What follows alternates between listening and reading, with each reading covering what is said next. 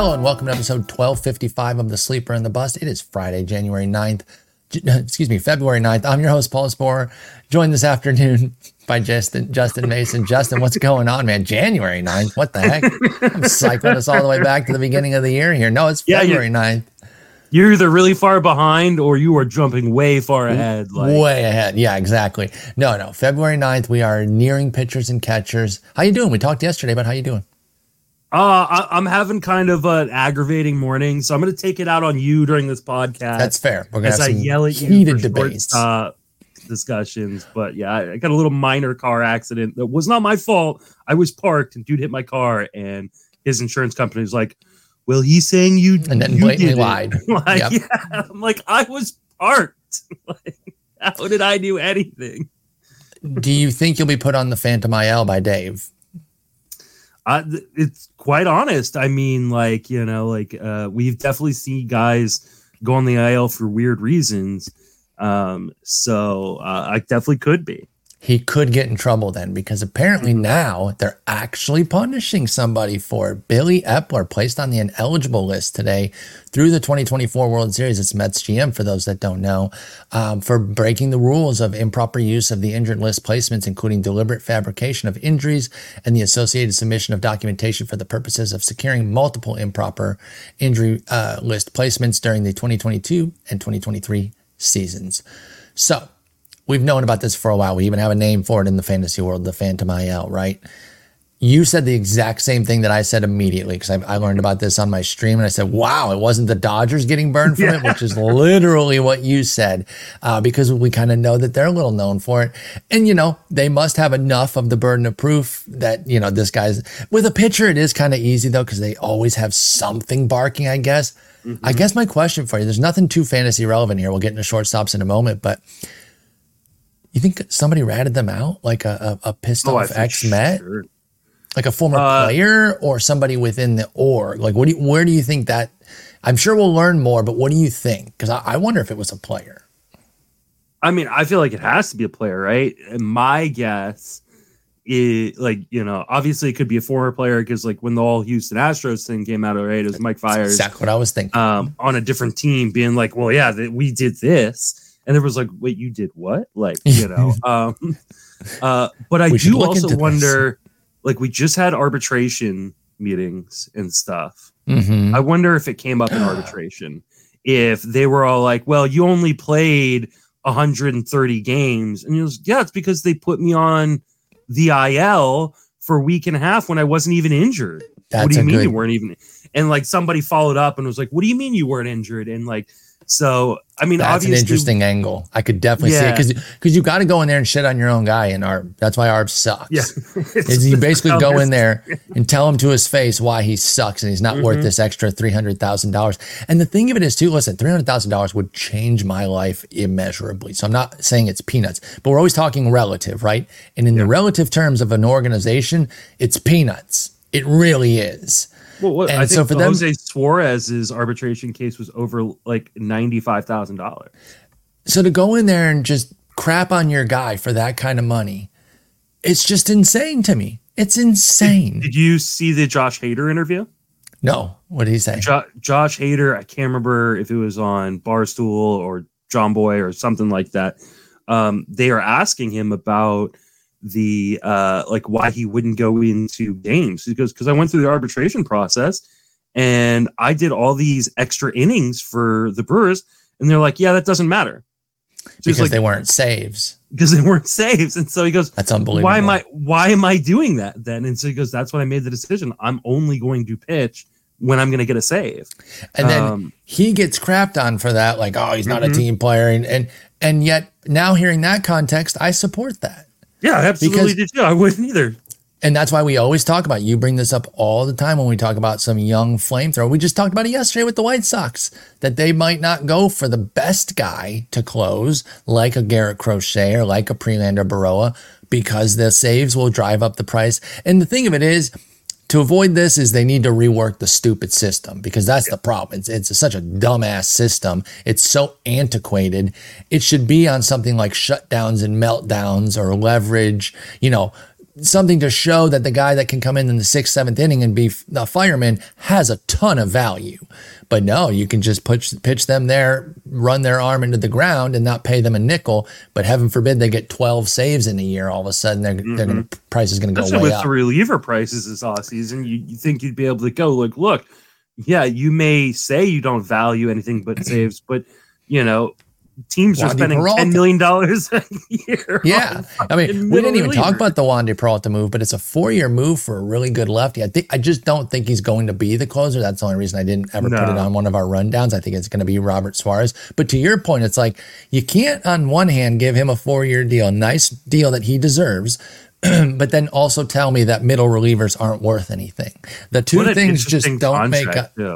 I know. It was really, really, everyone should look that up. It's an opt-out after every single season. Yeah. So he could just be like, this ship is sinking. I'm out of here. It's like an NBA contract. Like, right? Hey, I can opt out whenever I want.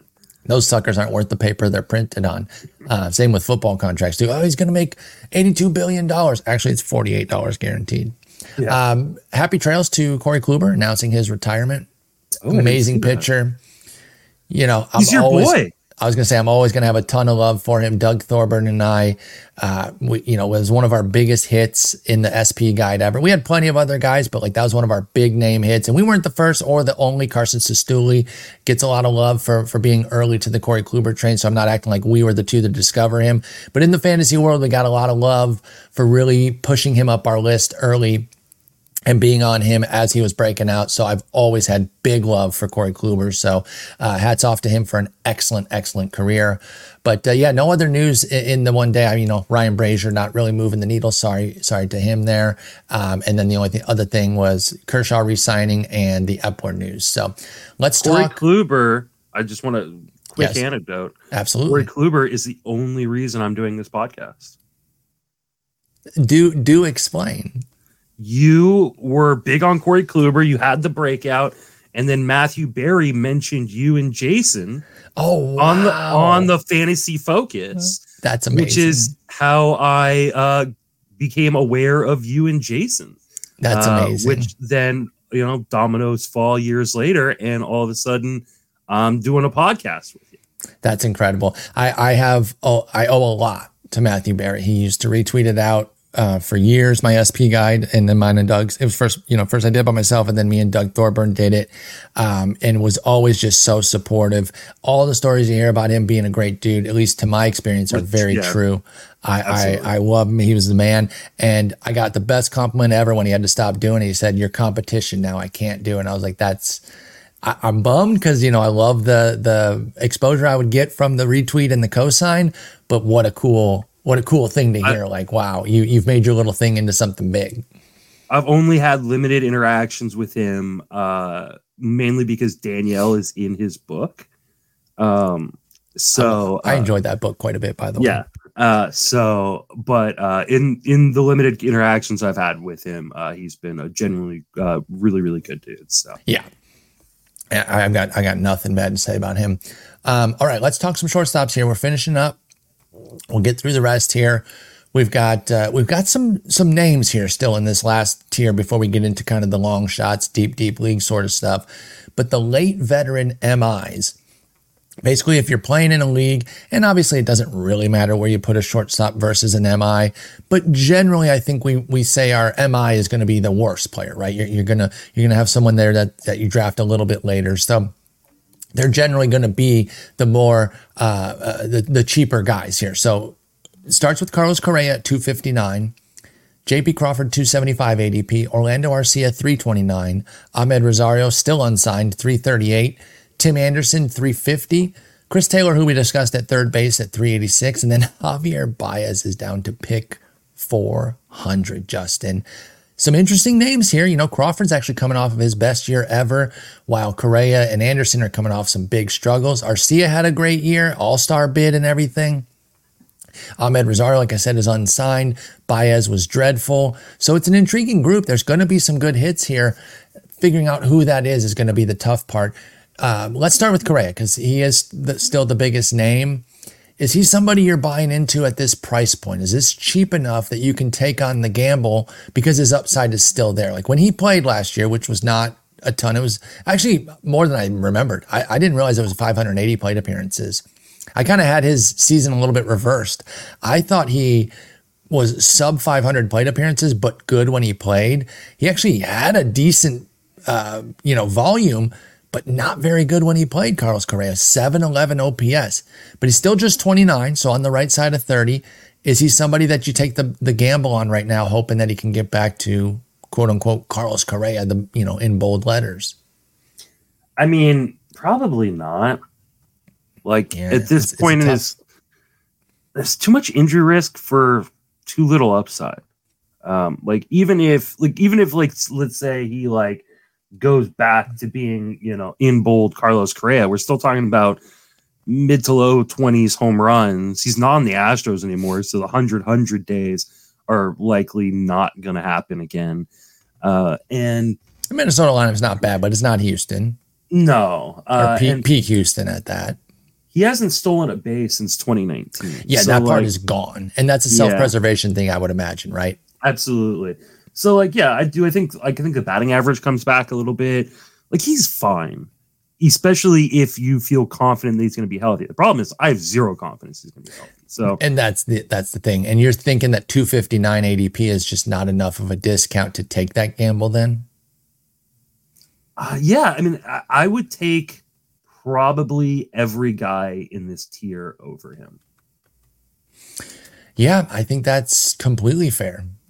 Just because and people are like, well, Javi Baez sucks. Why would you take him? Javi Baez plays every day.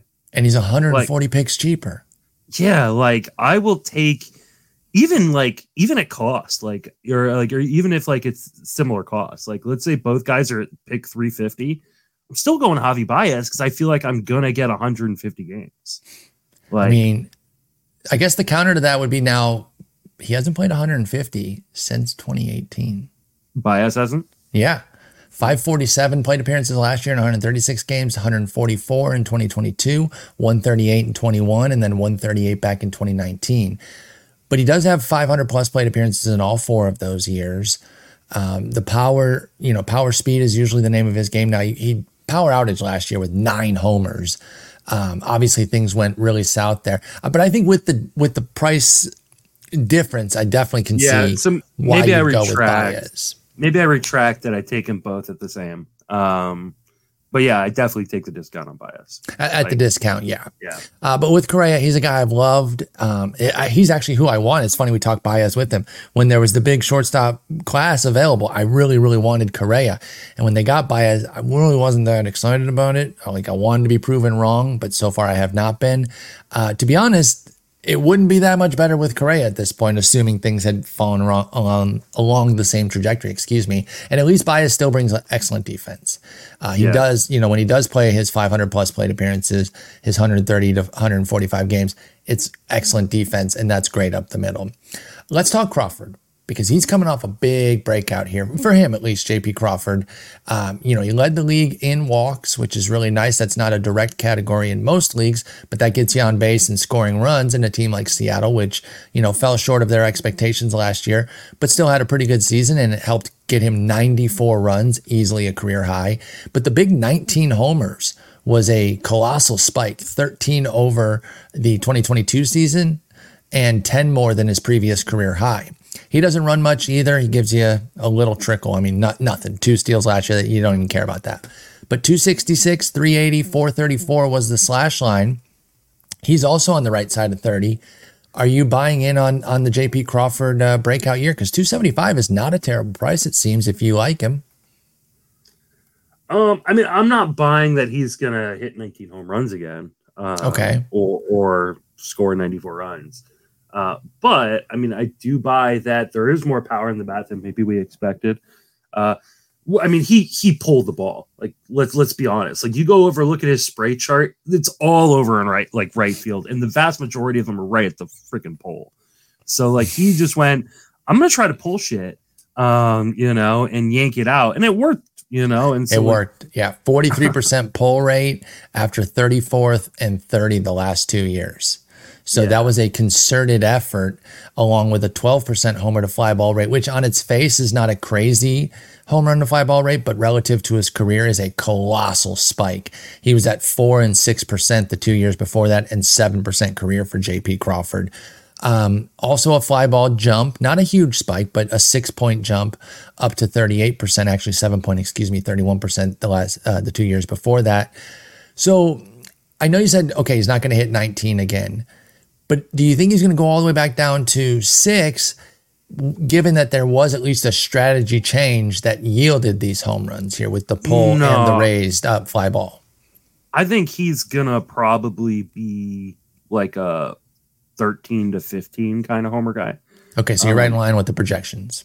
Yeah, like I mean, if you look at like the month by month the breakdown, he had like 1 home run in April and 2 home runs in May, and then 3 home runs every single month until he got to September, where he jacked 7. That's like, okay. Like, I just think that is an aberration. And so like, okay, probably give him the equivalent to 3 a month. And that's you're 18 then, no, 3 times 6. There's April, 6 months. June, July, August. Oh, it is. Oh. So then you're at 8, because then, okay, yeah, you're not going to get 7 in a month like you did in September, but maybe you're not going to get 1 in April either. So you balance those two out, and then all of a sudden we're looking at 17. I think 15 is where I'm probably at here. That's a good projection. You should bring it down for a projection, but I think you just talked yourself into the notion that maybe 17, 18, 19 again is at least on the table. For sure. What I like is he just makes a lot of contact. Like he's 90% zone contact, which was last year, which is actually the worst year he's had in the last 3 years in terms of zone contact. Like he sacrificed some of his zone contact. Yeah, just so he could, pump a few extra outs. So, I mean, this is a clear, decision change for him. And so if he wants to keep it going, and I expect he would, then he probably will. So I would say 15 home runs. It's weird that he doesn't steal bases. I know. Because he doesn't have great speed necessarily. His sprint speed is like, no, but you don't have to steal. Yeah, he seems like a smart base runner. Maybe I'm just like projecting. I don't know, like from minor leagues or something. Yeah. But I always felt like he was going to be a solid base runner. Now he's not like Ketel Marte where he just has speed to burn and doesn't use it. Like you said, his speed isn't great, but I thought he was like, a pretty savvy base runner that would get your, 8 to 12 a given year, but he doesn't come anywhere near that. He has 22 for his career in 668 games for JP only Crawford. Attempted to last year. Yeah, he was 2 for 2, even with the one new in rules. April and 1 in August. Like, I mean, it wasn't like, there was no reason to think like he's gonna, change anything. It may be a team decision too, because I mean he led off for a lot of the season, and they may just be like, "Listen, J-Rod's up behind you. Don't run into an out." Exactly, and that makes sense. Yeah, because he does get on base a ton, and that's how you score 94 runs. Is just sit there, wait until J-Rod or Cal Raleigh bring you around, and then this year Polanco and Mitch Garver are going to be up there too. So I kind of like JP Crawford. I think the price is fair coming off the breakout. I don't think it's an exorbitant price. It's moved up obviously from previous years where he was a complete draft afterthought. But I think getting JP Crawford after pick 250, I can get behind that. I'm okay with that. Yeah, I think it's a perfect like backup plan at MI if you miss out on the other options. Absolutely. This All-Star, Orlando Arcia, I mentioned he made the All-Star game last year, which was definitely a surprise. We talked about Vaughn Grissom, I think it was yesterday actually, and how, we never really believed that he was going to be the shortstop. Even though Arcia was like the next man up, it was hard to be confident that they were just going to turn the job over to Arcia, but we knew the one thing that Arcia could do was pick it. And so it turns out they trusted him to do that. He rewarded them with a 17 homer season and the All-Star bid, 65 ribbies, 66 runs, 264, 321, 420. Solid season, also on the right side of 30. So we got 3 29-year-olds here. Did Arcia doing anything for you off the re-breakout year? It's so weird. So like when he was a prospect for the Brewers, I was like really excited. I was like, oh man, he's I don't think he's got a ton of pop, but he's just got enough to be like a 15 homer guy. But man, he's got speed. He's fast. And I was a fanboy. He's never run. Like the dude, like he had a 14 stolen base season, and then it was just downhill. And that was 14 for 21. So that was like a volume thing, because 14 for 21 is not a good success rate. Yeah. So it may just be a matter of like he's a bad base runner, because he does have a little bit of speed. Like, I guess his sprint speed is pretty low, actually. It's surprising. So, yeah, like he's kind of just a defensive stalwart that is going to play every day because of that, and that has value. Sure. So especially like your draft champions leagues, I'm totally fine with that. But I don't know, if I'm going to draft a guy in like a regular 15 team league, much less a 10 or 12, I want them to have some upside late. Like this is just such boring production. Like this is the kind of guy that you draft, but you're going to pick someone else up later. Yeah. And it just seems like even if he kind of repeats or even maybe gets a little bit better, I just don't know where Orlando Arcia would move in the lineup. I think 9th is just where he lives, and that's just going to keep the runs and ribbies down, even on a great team like Atlanta. So he only moves up to like 7 or 8 if they want to put a guy at the bottom to restart the lineup that's faster. With run, with speed. Maybe like which they've done in the past. Like a loser Michael like Harris. Kelnick or something. Oh. They've done it with Michael Harris. Yeah, they have done it with Harris. So, I know the Harris believers do not want that to happen. They want him batting 6th up there to get that better volume. But yeah, Arcia, again, if you get him, it's not killing you at 329, but I'm just not that interested in it. Yeah. Ahmed Rosario does not have a team, so I'm not going to hold you to too much here because we don't really know his outlook. But generally, how do you feel about Ahmed Rosario? Is he somebody you ever look at in the middle of these drafts as like a potential speed oasis where you can get some double-digit speed out of him, or are you just not that interested in Arcia coming off of his worst hitting year out of the last 3 at just an 89 OPS plus? What do you think? And do you have any idea? Pardon me. And also, if you have any ideas on a potential landing spot, I'm open to that too. Yeah. Is that my phone? Oh, sorry. Apologize for that. No problem. Yeah. I have zero interest in drafting Rosario until I know where he's at. Because the problem with Rosario is he's really bad defensively. Yeah. And so I think he's probably a bench bat for somebody, unless a team that is missing a shortstop, like maybe Oakland comes up and goes, we're going to give you the job on a 1-year pillow contract. He is such an Oakland player at this point. Like, that is exactly the kind of Tony Kemp-ass guy that they would pick up. Exactly. A guy who could play multiple positions. They can flip really easy, something like that. So put him in the outfield too. He's got infield, outfield capability. Not eligibility, sorry, but capability. He's second.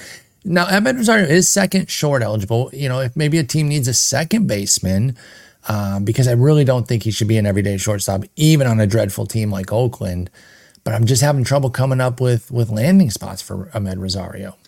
Mm-hmm. Yeah, I mean, he's going to end up somewhere that is okay using him as a utility player. Which is a bummer because, I love his offense potential. If he does find a place where he can get 600 plate appearances, I'm going to be in, because I think the price is way too cheap.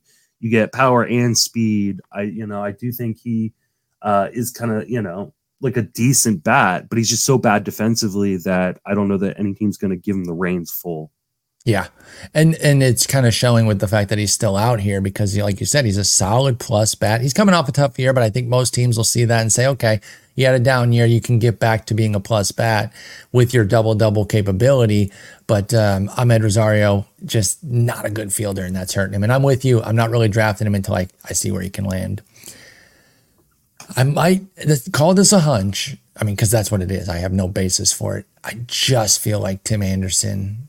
Oh, he's a free agent too, isn't he? I almost said that when we were talking about him, and I wasn't certain on myself, so I didn't say that. So he's a free agent too. He does strike me as somebody who's going to find it again. It's pure hunch, but I kind of like taking him in at least a league or two as a gamble because I think he's going to get back. I don't know. I feel like he's too good to be this crappy this fast. Maybe I'm wrong, but what do you think about Tim Anderson? Is he somebody you'll draft before he lands, or do you need him to land too? Obviously, he had the crazy power outage last year. The average went to shit. Nothing went right. Is his 350 ADP something that you want to take the gamble on, though, just in case he gets back? Yeah, I think he's going to be one of my more drafted players. Just especially in these drafts where he hasn't signed yet, because I do think he's going to find a full-time job. He's still a good defensive player. I think you can chalk up a lot of last year to injuries and just the overall team makeup. Yeah. I think he'd be a perfect fit in Miami or a perfect fit in San Francisco. And I do think he's going to land a full-time job here in the next week or two. So yeah, I've been taking dart throws. Like, he got extremely unlucky last year. 2% homer to fly ball. Like, come on. Yeah. He had one bomb. Yeah. Like, I don't know, man. And it wasn't even like a BABIP cratering down to 323. He just 245 batting average. I just don't think that's who he is. He'll be 31 this year. He has enough track record that I just don't buy that he's a 60 WRC plus. I think a clean bill of health for Tim Anderson with a team. I like the teams you named, San Francisco and Miami. Neither of those parks are going to fuel power, but we don't even need him to get back to like crazy power. We just don't believe he's a one home run guy. Yeah. I'll take 9 though, but with a 290 average and a bunch of steals, because I do think he could run wild. If he's fully healthy, I think he'll take advantage of the new rules and run wild, because he's always been a very efficient base runner. Absolutely. I completely agree. Fully in on that, and that price point is excellent. I don't remember what we talked about with Chris Taylor at third base, but he's still a Dodger, still bouncing around. I feel like I'm whatever on him. I'll put him in a DC, but that's really kind of it for me. Where are you at on Chris Taylor? Yeah, the only reason I'm drafting him is for the multi-positional eligibility. Yeah. I just don't know what the role is going to be. The skills aren't. I mean, he still hits for power. He still gets his and 16 for 19 on the bases. Yeah, there's nothing technically wrong with him except for just the underlying skills are kind of scary, and I don't know what the role is going to be consistently in Los Angeles. So, a good DC player, but not someone I'm really drafting in Fab Leagues. Yeah, that's where I'm at with Chris Taylor as well. And then Baez, we kind of already spoke about, but he's at pick 400. Another guy that I'm not as interested in him as I am, say, Tim Anderson, but has enough on his ledger that at pick 400, I will take a shot on Baez, just because I think he gets back to being a double-double guy, which now he does have 2 years in a row where he wasn't, because he went 17-9 in 2022 and then 9-12 last year. He's bad. He strikes out too much, although it was actually down to 23% last year. It's just that the gifts of him swinging at the terrible pitches circulate so much that it makes you think he has a 45% K rate. But I think he's better than this. I think I can at least get 15 out of him.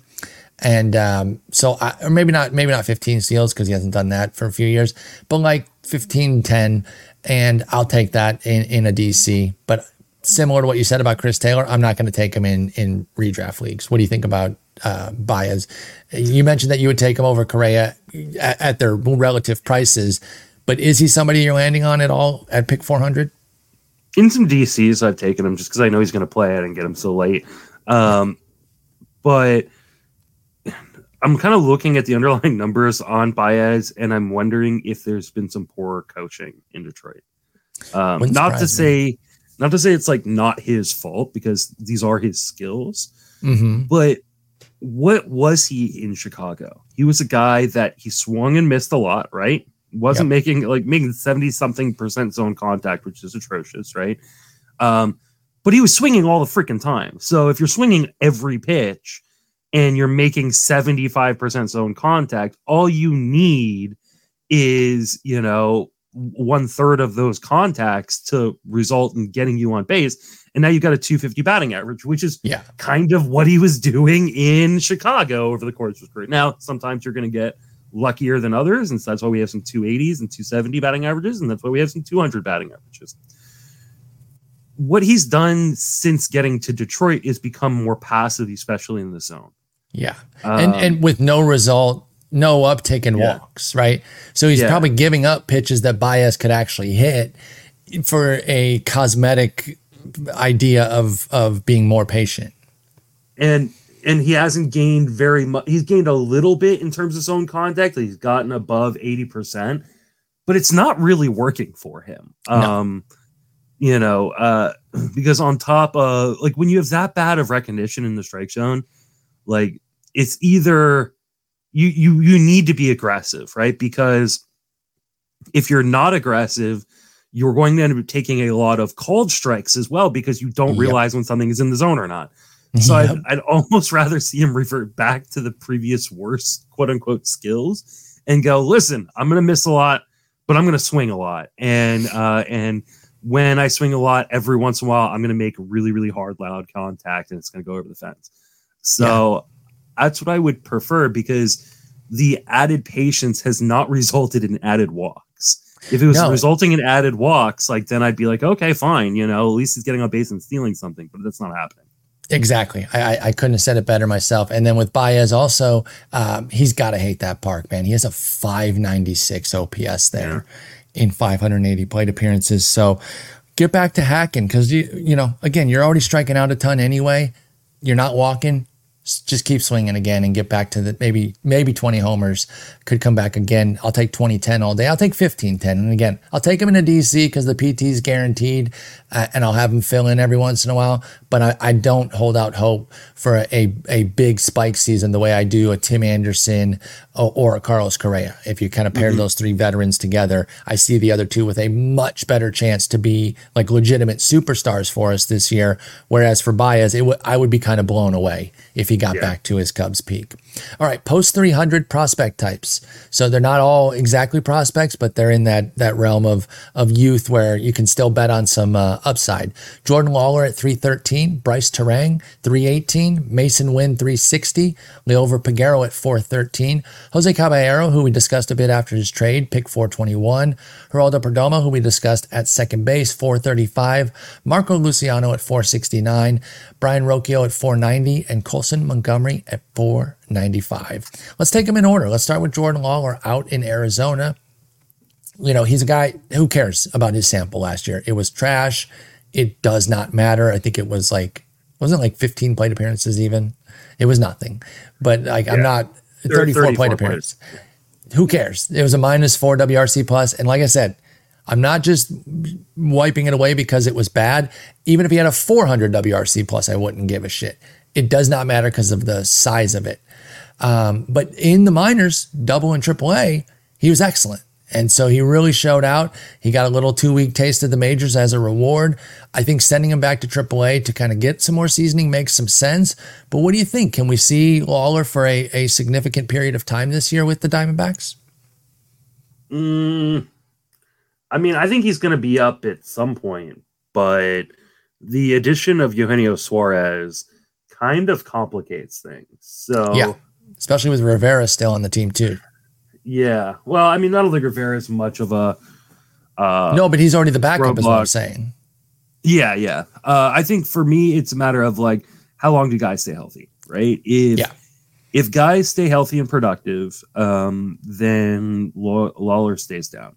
And if Ketel Marte specifically, because he's the guy who tends to get hurt, gets hurt, then I think he comes up, and then you can move Perdomo over to second base and have Lawler play shortstop. Or Lawler, couldn't he play second base himself? Or is he is he a really good fielder? He is a real good fielder. So, okay. I think that once Lawler comes up, he played all of his games at short when he was up. Got it. They would move Perdomo to second, and then Suarez, who's a good defender at third, can stick at third. I think defense really matters to them. So if, let's say, Perdomo started to struggle defensively, then I could see that coming up. But Perdomo's a good defender, so I don't see that being an issue. Unless Lawler really just is tearing the cover off the ball in AAA, which, I mean, he could. He could, right? He could force his way up, yeah. But I think that he's kind of blocked right now. So I'm not investing in Lawler in any sort of redraft format. I still would invest in him in a dynasty, especially. I think there might be a buying opportunity once opening day rosters are announced and he goes down. So, okay. But ultimately, from a redraft perspective, I wouldn't peg him for more than 300 plate appearances, and I'm not drafting a guy that high. That includes DCs, right? I know you're really not in on these guys that might not come up until summer for DCs, because I know you start to think 50 rounds, that's fine. We talk about it all the time for a reason. It piles up on you quickly. Yep. And then all of a sudden, if you draft, Corey Seager's a really good example, right? Oh, I've got Corey Seager, I've got Lawler, and then I've got JP Crawford. Well, Corey Seager started the year on the IL, potentially. Lawler starts the year in the minors. Something happens to JP Crawford. Now you have nobody. Yeah. Right? You are taking a 0, and that kills you. So this is why I don't draft these guys very often that are going to start the year on the IL or start the year on the IL or the minors. And Lawler could really feasibly not come up until July 4th, and it wouldn't be crazy. He's 20, or going to be 21 rather. He has 16 games at AAA, 14 bad ones in the majors. And again, I'm not saying the bad part because that's going to super affect it, but like there's no rush here unless he just rips the cover off the ball or creates an opening with an injury. So I agree. I'm not really taking him. There's other guys I want, including this next guy, because even though I think Lawler's better, I know Bryce Turang has a job in Milwaukee, and I think at the very least, give me that certainty. He had 26 steals last year and 448 plate appearances with a dreadful bat, but at least if I got into that situation you were talking about with Crawford and Seager, and I needed somebody at that point, I could turn to a Bryce Turang who's going to be playing damn near every day in Milwaukee. So I don't love his bat. I don't think there's a ton of upside. I think he's better than a 60 WRC plus, but not that much. I think he's probably more like an 85 WRC plus with speed, but at least it's that guaranteed PT in the majors. That's why I would actually consider him for a DC. What do you think about Bryce Turang in Milwaukee? I don't know how guaranteed full-time playing time is for Turang. I think he is at least the strong side platoon with the potential of full-time playing time, but he did hit 188 against left-handed pitching last year. Okay, so strong side PT, then that's fair. That's fair. But I do think, like you said, like he could steal a crap ton of bases in that time, right? Mm-hmm.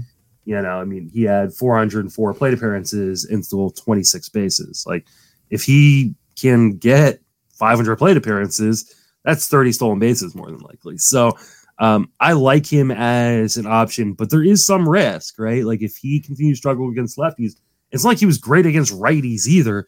Like he could find himself back down in the minor leagues. I don't know what the Brewers doing. I don't think they know what they're doing necessarily. They've got some sort of plan. Like he's got options. So, and they do have other guys, Joey Ortiz could move over to second and they could bring up Tyler Black. Yep. So I think what's more likely to happen is they trade Adames and Turang moves over to short. Mm-hmm. Tyler Black takes third and Joey Ortiz takes second, and that's what they roll with. But until we see that trade, I'm a little bit more. I'm tempering my expectations on Turang getting 600 plate appearances. That's totally fair. That is completely fair there. At pick 318, if I need some speed, I can look at him. He's not somebody I desperately want, but at the same cost, I do want Turang a lot more than Lawler for this year specifically. I do love Lawler going forward, though. Mason Wynn is a very intriguing guy. They flirted with some two-way action for him, but now he is just hitting with the Cardinals. He's penciled in as a starting shortstop right now. A, do you believe that? B, what are your expectations if Mason Wynn gets that job from day one? Paul DeJong no longer in the picture there. Path is cleared for Mason Wynn. Is he ready for takeoff? I think he is. Like, I don't know that there's a crap ton of upside necessarily, but he is fast. I think he's got, maybe just below league average power. And I think he's got a decent enough hit tool to make it work. I feel like Wynn is one of those guys that kind of is a bit underrated. Maybe it's because the small sample was so bad. But he was 18 homers, 17 stolen bases in AAA last year with a 288 batting average. And it wasn't like he was running a super high BABIP or something. Had like a 9% walk rate, low strikeout rate all throughout the minors. And even in the majors last year in that small sample was a low strikeout rate. Like, I think there's a lot to like in Mason Wynn, but I think people are overlooking it, honestly. Like, I think this guy's a top 50 prospect that, is going to be the full-time starter, I think, in St. Louis. I think it's the ugly sample, because it was a 29 WRC plus and 137 plate appearances. That is still tiny. Again, that's another one that I wash away. I'm not worried about that. He was a 21-year-old as well. He's got his footing under him a little bit more. I like where you're at with the AAA numbers there. That was really nice. Showed even more speed, at other stops coming up. 28 for 33 in 86 games at AA back in 2022. So he could have speed to burn. So even if he was like a 9 9-10 home run hitter. I think there's upside to be like a 25 steal type of guy. I really like Mason Wynn. And then when you're talking about these three together, Lawler, Turang, and Wynn, now I've got Wynn way ahead of Turang. I would much rather have him, especially at a discount, let alone if they were equal price. So I'm with you. I think he's being a little bit overlooked, and I'll take that discount and take the shot on a Mason Wynn. What about Liover Peguero with Pittsburgh? The sneaky Pirates, as you've been dubbing them this offseason. You've been saying keep tabs on them and KC, right? You've been promoting that they could have deeper lineups than expected. Liover Peguero's at the bottom of the lineup. He didn't kill it last year in his time. 213 plate appearances of a 74 WRC plus. That's starting to be a little bit of a bigger sample. It's still small. I'm not rinsing it all away as nothing because he did have a 32% K rate and 5% walk rate. That might be indicative of some plate skill trouble. But 7 homers, 6 steals, 22 years old last year. He'll be 23 this year. Peguero should have an angle on that second base job. Does he give any interest from you? Not a ton. I worry he's going to end up in a platoon, and if he ends up in a platoon, he's on the short side. I was going to say that could be really rough. Yeah, I mean, there's just not a ton in terms of like a carrying tool for fantasy for him. I really think he really needs the full-time playing time in order to kind of unlock anything really juicy. And Ji-Hwan Bae is there. Ji-Hwan Bae is a lefty. Ji-Hwan Bae was really good until he got hurt. And you look at what Peguero did in that short sample. He hit 308 against lefties and 203 against righties. Oh, that sounds like a short side platoon guy. Short side, yep. So Dang.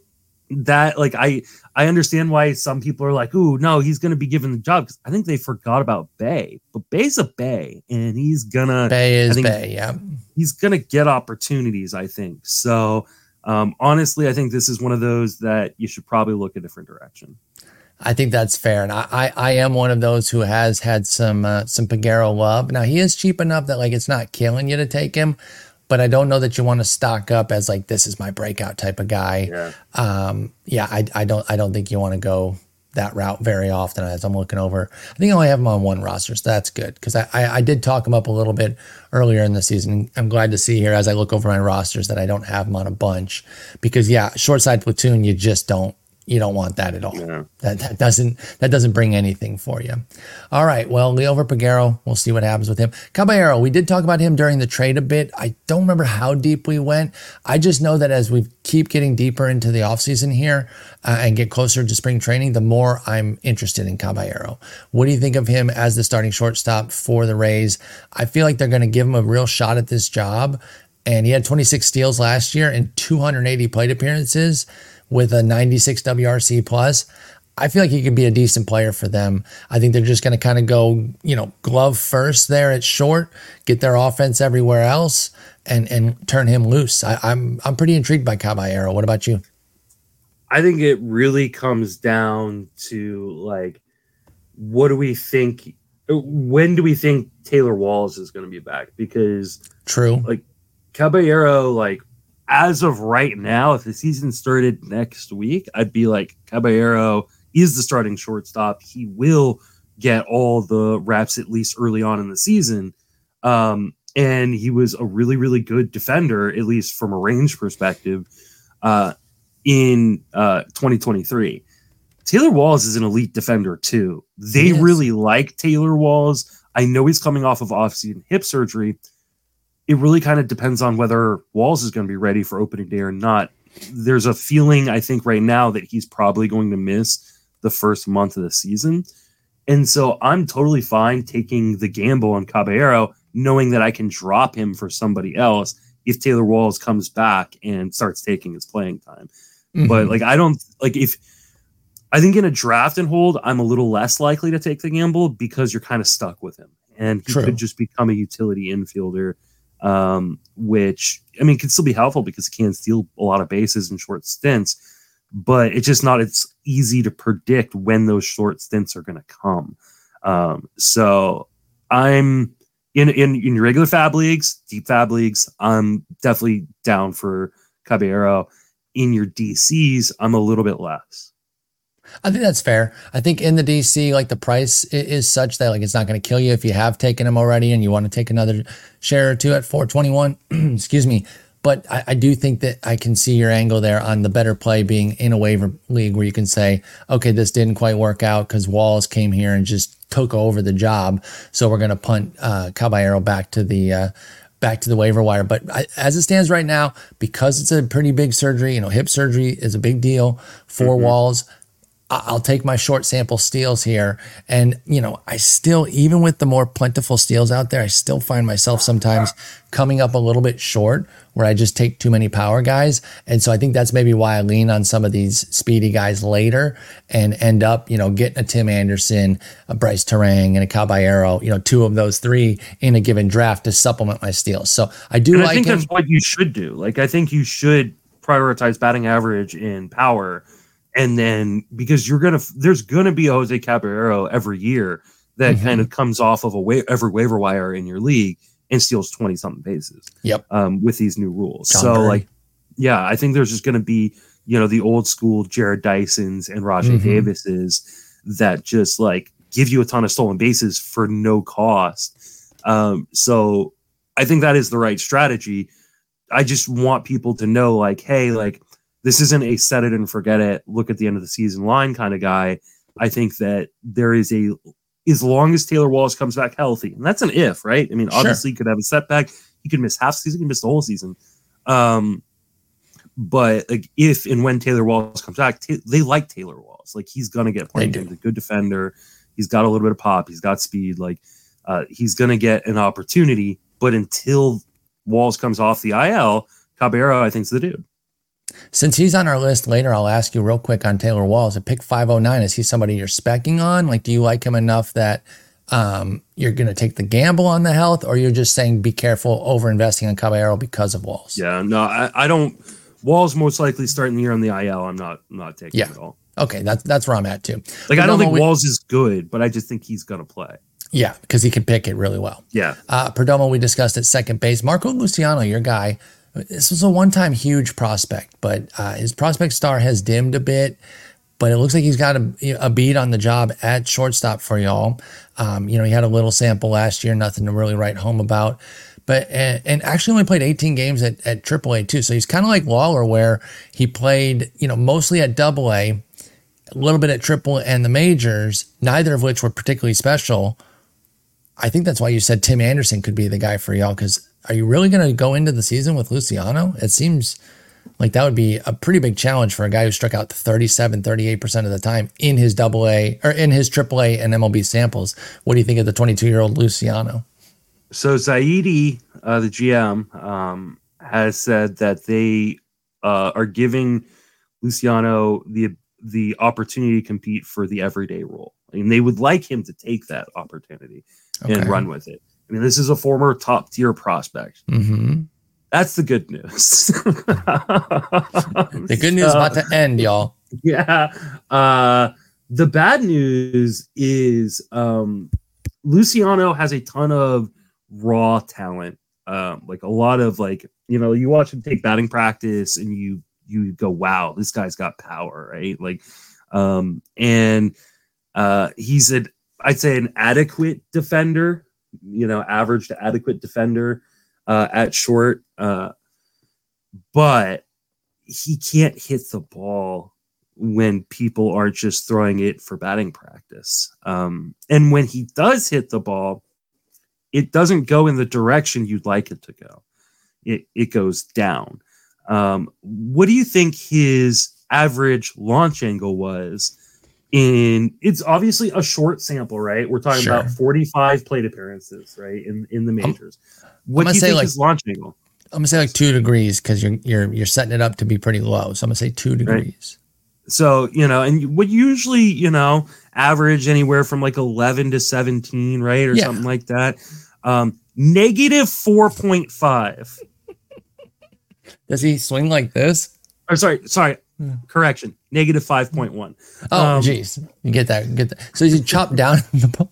What the hell? That's terrible. I mean, that's just beating it into the ground when he makes contact too, because you mentioned he hardly ever makes contact. Yeah. That's the real concern. Like I said, 36% in his little AAA sample, 38% K rate for Marco Luciano in his major league sample. And then when he does make contact, it goes straight into the ground right in front of his feet. So it's just hard to be terribly excited about anything with him right now. Yeah, the price point is low at $469, but I think I just like too many other players. And I don't know if he's going to break camp here, right? Like we got him penciled in, but I would not take that as Bible that he's going to be the dude. Unless they bring someone else in, I think he breaks camp. But you mentioned Tim Anderson as a fit. I do think that that'd be a great fit for you. I think it would be a fantastic fit. I hope.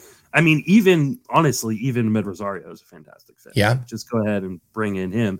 But the Giants have made like vocal, like kind of commitments to the guy, or at least committed to give him the opportunity. So I do think that there's a pretty good chance that they just roll with Luciano. But just don't be fooled, because there are going to be people that be like, "Oh, he's got an over 50% hard hit percentage." It's much easier to hit. Like, think about like when you're swinging an axe, right? Yeah. Which direction is it easier to swing it, up or down? Exactly. And that's part of the reason why his hard hit percentage is so high, is because he's swinging down into the ground and never makes contact. So it's a limited sample of contact, and it's bad contact, but it happens to be hard. And that's why hard hit rate on its own can only give you so much info. So it's a great point there. Be careful with Luciano. I take either of these next two guys over him, to be honest. Let's start with Brian Rocchio in Cleveland. He's an interesting guy. They got him and Gabriel Arias here kind of battling for some things at shortstop there. Rocchio got a little taste of the majors, 86 plate appearances, nothing to write home about there. Basically played a full year at AAA, 537 plate appearances, 7 homers, 25 steals as kind of a league average bat, but almost a 1-to-1 strikeout to walk ratio, which I really liked. It was a big walk rate spike for him from 8% to 11%. And his strikeout rate has come down a decent bit, and it rounded out at 12% last year. Of course, he comes to the majors, and while it was a tiny sample, he looked nothing like that guy with a 31% K rate and 5% walk rate. I'll lean more on the 537 plate appearances, but I don't want to get too hung up on that strikeout to walk ratio, even though it was good. Can Rocchio do anything here? Can he be a 20 steal guy if he gets that shortstop job? I don't know that I would say a 20 steal guy. I think you're looking at maybe a 15, like a 10 to 15 stolen base guy. What kind of pop? 7, 8? Yeah, like 10 maybe at best, really. Okay, so maybe a double-double if he volumes it. He needs to be a accumulator. Like there's no like there isn't really like his best tool is a hit tool, which is a good tool to have. Sure. But in order for that hit tool to mean much, you need to volume your plate appearances, and I think he will. But like you're talking about, like maybe like a 265 batting average, that can go one way or the other depending on BABIP luck, and maybe 10 home runs, maybe 15 stolen bases if he can continue to keep all that playing time. Part of the other issue is not a great defender necessarily. I mean, average to below average. So I would say that the chance that he keeps that playing time if he struggles at the dish is pretty low. So I think there isn't a ton of reward here, but there's a lot of risk. Yeah, I think that's fair. I see some upside for Rocchio in the long term, but I just don't know if it's going to come to fruition this year. So I'm not really trying to dive in. I would take him over Luciano personally, but I'm not trying to advocate for him too heavily. This next guy, even though I don't think he'll break camp, and that's why I'm not really going to have him in too many DCs. Once Colson Montgomery comes up, I'm definitely in, because this dude can rake. The problem is I don't know when that would be. This team's going to suck shit this year. He's peaked at AA. He did go to finishing school, a.k.a. the Arizona Fall League, but I think he needs – it doesn't make any sense for them to really bring him up too early unless he is just blitzing AAA to a degree that's like, okay, you got to bring him up now. But that's my biggest hang up with Colson Montgomery is I just don't know when this wretched team would call him up. And so that's why I can't get too hyped until we know that. But I do like the long-term aspect of Colson Montgomery. I think he's got a really good bat. And I think that's what we're going to eventually see is some really major power from him. He just needs more seasoning. So he's not a 2023 guy or 2024 guy for me right now, unless he comes up in the summer after having a great AAA run. But what do you think about Colson Montgomery? More on the dynasty landscape, though. So the problem from a 2024 perspective, so you now get draft picks if your rookies do well, right? So but the problem is, if you're a team like the White Sox, you know you're not going to be good, and you know that Colson Montgomery isn't going to be up right away. Are you really going to get many draft picks if you bring him up in July? That's the thing. Now they're almost incentivized to make sure he doesn't pass his rookie eligibility threshold so that he can do it next year. So he could do it next year, and I think that's what happens. Yep. So I don't think he's up until August or September. And I don't think he passes the rookie eligibility thresholds, which means he does not have an impact for fantasy, except for maybe in the last month of the season. Yeah, that's kind of where I'm at. But what about the dynasty long term then with I like him Montgomery? Obviously the hit tool is kind of the big question. Sure. But the majority of his stops throughout the minor leagues, he's kept his strikeout rate around or below 20%. So with good swinging strike rates too, but he does go for, he goes for his power, and there is a ton of pop in the bat.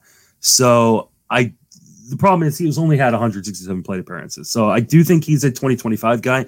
He is a guy that I think will be moving up kind of your, dynasty ranks, over the course of this year, as he starts to get closer and closer. But for this year, I don't really care that much. Yep, that's exactly where I'm at. Keep the name Colson Montgomery in your brain. And if he does come up in the summer because he's raking in AAA, be ready to waiver or to free agent bid him, but don't get too hung up right now in drafting him. I think there's just many other guys I'd rather take that have a real potential to do some damage this year, including the guy who's going to start ahead of him as we move to our next second to last tier here. Excuse me. Anything left in the tank? John Birdie at 428, Cal Farmer 493, Jorge Mateo 523, and Paul DeYoung 607. I want to start in reverse order there because we don't really have to cover all four in deep detail here. But Paul DeYoung, a former big time favorite of yours back in St. Louis ages ago, mind you. So I'm not like trying to roast you on that or anything. I'm just saying you used to have some real love for him. Everyday job again, Justin. Can he find anything? It's been a while. It's been a long while. Is there anything here for Paul DeYoung? I honestly don't know at this point in his career, like if he's gonna be able to do a ton in terms of like giving back amazing fantasy value. He did have 14 home runs and 400 plate appearances last year. It came with a 207 batting average, and that's the highest batting average he's had in the last 3 seasons. Jesus. So what's the most frustrating part? Is he figured out the defensive piece. Remember when he came up in 2017? He was a dreadful defender, but he was just smoking the shit out of the ball that they had to keep playing him. Well, subsequently, several years later, I think it was really in 2021 when it turned for him, he's figured out the defensive piece, but now his bat sucks. And so that's kind of a bummer. 2019 was the dream season. I mean, he was a plus defender, had 30 home runs, stole 9 bases, hit 233. Rabbit ball. Yeah, I think part of that is the rabbit ball. But ultimately, like, there is pop in the bat. I think he's going to play every day. And so I don't mind him as a DC pick. 600. Like, you're looking for guys that are going to play. So I actually really will take him in DCs. I have taken him in 2 DCs so far. But I don't have super high hopes because the bat skills right now are just really, really atrocious. But with the glove, I think he's going to have a chance to play every day because he has turned his glove around. What about another boy of yours, a joint boy of ours here with Jorge Mateo? But we've since moved along from that train. But can he find some PT again and be interesting as an infielder, outfielder type? Are you still on that train at all? He did have 32 steals last year, but it came with a hot 67 WRC plus. Anything for Mateo left in the tank? I think there is, but the problem is, will they let him on the road enough for it to matter? I mean, you said he stole 32 bases. 22 of those were in the first half. 10 of those were in the first month. Like, he was unreal. He hit 347 in the first month with 6 home runs and 10 stolen bases. He hit one more home run the rest of the season and then stole, 22 bases over, kind of like spread out over the rest of the season. I think what we saw from May on is probably more likely what Jorge Mateo is, which is a guy that can give you some cheap speed in kind of a part-time role, again, the Rajay Davis type. Where he might get some cheap home runs, might get some inside the park home runs. But Baltimore is so loaded that I just don't see him ever getting back to a full-time role. Yeah, and it's funny because, I said we were both big fans of him at a point, and I was. The funniest thing was I jumped off after the big breakout. Literally after 2022, when the price went up, I wanted nothing to do with him because I was terrified of the talent that he had, or the skills that he had shown, which was to say not much. And so then last year, it really came crashing down. At least now it's a bottom bargain basement price. But I think there's just other players I'd rather have because, like you said, they're so freaking loaded, dude. They could have included like 2 more guys in that Burns deal and barely felt it. That's why it feels like a fleece. I think people are saying, they fleeced them. I don't agree with that. But the reason it feels like it is because the impact for the Orioles of what they lost is negligible. That's not to roast Ortiz, but it's just that they have 7 other Ortizes waiting in the wings. So yeah, it's gonna be tough for Mateo to find any time. Farmer or Birdie do anything for you? I mean, Birdie kind of does because I think he's gonna play unless they bring Birdie or Mateo in. For your like spec cheap steals. Who would you rather have there? Birdie is the starting shortstop right now. Until they sign Tim Anderson or Ahmed Rosario. Yeah. I'm gonna go Birdie. I think it's still the right pick though. Even if he does get replaced, it feels I think it's still gross. The right pick. But if he gets replaced, if they do bring someone in, then maybe I pivot. I might not still. I might still stick with Birdie even if they get somebody in there. He's gonna find 25 stolen bases. Of course he is, and he can play infield, outfield too. He can play everywhere. So I think he'll get his PT there, and then Farmer. He'll bounce around, but he doesn't really have a fantasy carrying skill. Yeah. Okay. What about our post 500 long shots? Let's see. Post 500 long shots. We've got Taylor Walsh. We talked about him. Yeah. Daryl Hernaiz, that's Hernaiz for Oakland. Luis Angel Acuna for the Mets. Matt Shaw, who I believe is for the Cubs. And then Brooks Lee for the Twins. Now, these are all post 500 picks, so who cares what the ADP is? They are free. You can use your favorite term. They are free, Justin. So which of these free guys are you most likely to get? Probably none of them. Well, yeah, because you're not taking guys that don't have any sort of guaranteed role or even an angle toward a guaranteed role. I'm just double checking on whether or not Shaw is on the 40 man. Okay.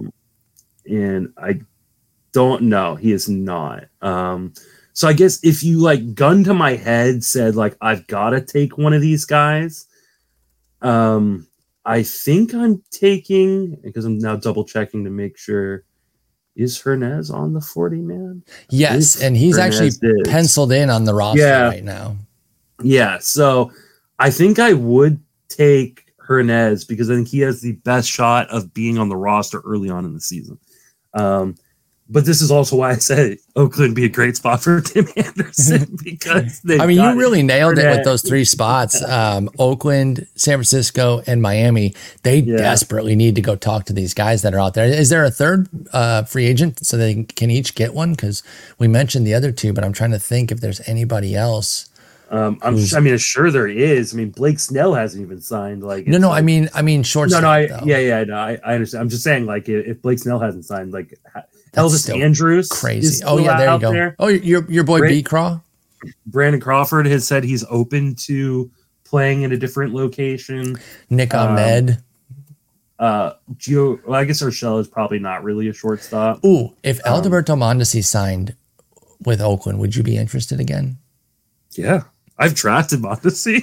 I think I would too. I'm such a fucking sucker for that guy, dude. I'm such an You're idiot. Getting him so late now. At least now you're not paying the like 4th round pick and shit that we used to do back in the day when we were freaking out. Enrique Hernandez is still around. Like, yeah, there's your Oakland A right there. Yeah, I think that makes a lot of sense. So there's enough to go around there, but I want Anderson with y'all and Ahmed Rosario with the Marlins. I think that works. But anybody else, I went pretty deep on the list, so I'd be surprised if you could come up with anybody. But if you got anybody else you want to give a shout to at all at shortstop? Eddie's Leonard. Okay, that's a good one. Yeah, I actually have a name too. So we'll both have an extra name here. So like this is, obviously another one of these guys that like probably not going to start on the major league roster. And I don't even know if I think he is on the 40 man because I want to say, oh no, maybe not. I think he is actually. But he was part of a trade, I believe, this offseason from the Dodgers. Last year. From the Dodgers to the Tigers. Mm-hmm. Leonard was like a top 50 prospect at one point. And there is some pop, a little bit of speed, and a halfway decent hit tool. And I just think he was never really given an opportunity just because there's so many other guys in Los Angeles. I could see him. We do not have that problem in Detroit. Yeah. I could definitely see him like he's not going to play shortstop. Like he's not, But third base, like I know your boy Colt Keith, or what do you call him? You call him Keith Colt. He's probably going to be more second base. McKinstry, who is a guy I have propped up before in the past, and I want him to be good, but he's not that good. He's a super utility guy. Yeah, exactly. So Eddie's Leonard could mix in. So that is a good call. I like that one. I've got one as well. In Boston, David Hamilton, former Longhorn. Yeah. Speedy as hell. And I don't really know where he's going to play right now. He's not going to play short unless Trevor Story gets hurt or something, of course, and Devers has third locked. But you never know. And Trevor Story could get hurt again. So we're talking about guys right now that obviously don't have a great path, but we're just throwing out some names of interest. Yeah, these are like super deep sleepers. Yeah, kind of guys. This is like know these names if they get called up. You don't even really have to draft them in DCs, but just be aware of who they are. And I would say David Hamilton, 57 steals in AAA last year. With 17 homers. Now, I don't really think there's much power. I think he'd be more of a single-digit power guy. But if he came up and ran wild, if Story does get hurt again, not a bad name to know there. Anybody else? In the same kind of vein as David Hamilton, Kyron Paris, he came up a little bit last year for the Angels. With the Angels, yep. He stole 44 bases in Double-A last year and 3 bases in the majors in just 46 plate appearances. The dude knows how to steal bases. It's clear that they are going to allow him to steal bases if he's on the team. He does have 3 minor league options, so it's probably more likely than not that he gets sent down, especially because a lot of the guys on the Angels right now don't have options. Like, Adele doesn't have options. Hicks doesn't have options. Theis doesn't have options. Stefanik does. So, I mean, maybe Stefanik. But he's like the only one on the bench with an option.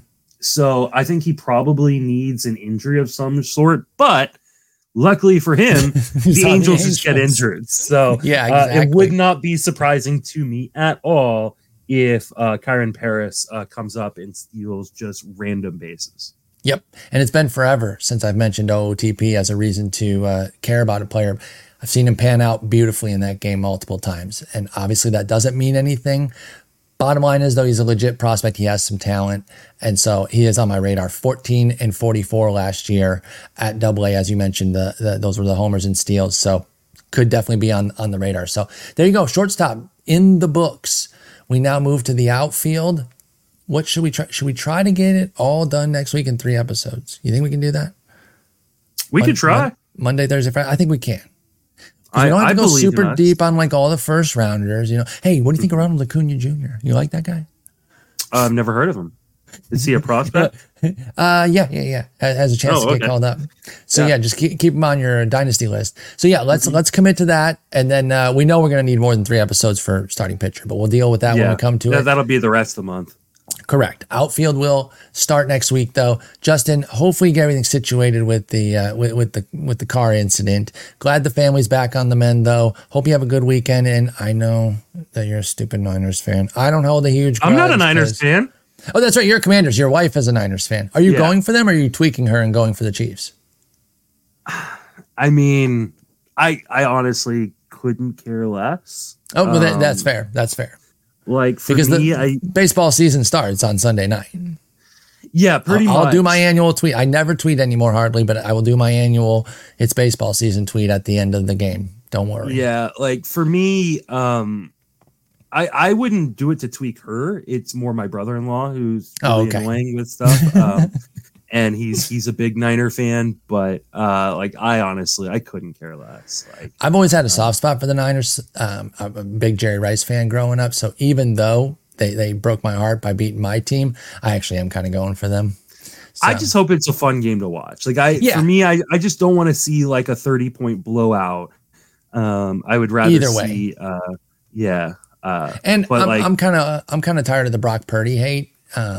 Yeah, even though I am annoyed that he became Steve Young at halftime, like I'm tired of everyone just looking for reasons to hate on him. I think he's a good player. He seems like a genuine, nice dude as well. So yeah, I got a little bit of love for the Niners, even though they ousted my team. Maybe it's because I'm just not as big into football as I used to be. You know, because baseball has just taken over my life. 365 days a year. I don't understand why people hate these teams. I think these are two really likable, fun teams. Remarkably likable teams with so many cool, fun players. I agree. And it's just that I'm going to sound so boomer with this, but it's just that like toxic sports culture of like hating on everything. I think McCaffrey's a kick-ass dude and an amazing player. Debo, Kittle, both tight ends. I'm a big fan. I love the Kelsey brothers. I've mentioned that on the show a bunch of times. So that's why I got some love for KC too. If they win, I won't be mad about it. Mahomes, now he's got some family issues. You know, his father, former baseball player. That's what I'm saying. Like people are taking that out on him because his brother's a tool and his dad doesn't know how to call for a fucking ride. His wife is annoying. I'm not a fan of her either. Yeah. As someone with an annoying wife, like I get that. Like, you know, oh man, I hope she listens to this episode. She won't. She's still out with COVID, yeah. But everyone's gonna send it to her. Everyone's gonna send it to her. Then timestamp it. Timestamp it, y'all. Get him in trouble. 11/11. He shouldn't have said that. All right, buddy. I love you. I'll talk to you on Monday. Take care. Take it easy.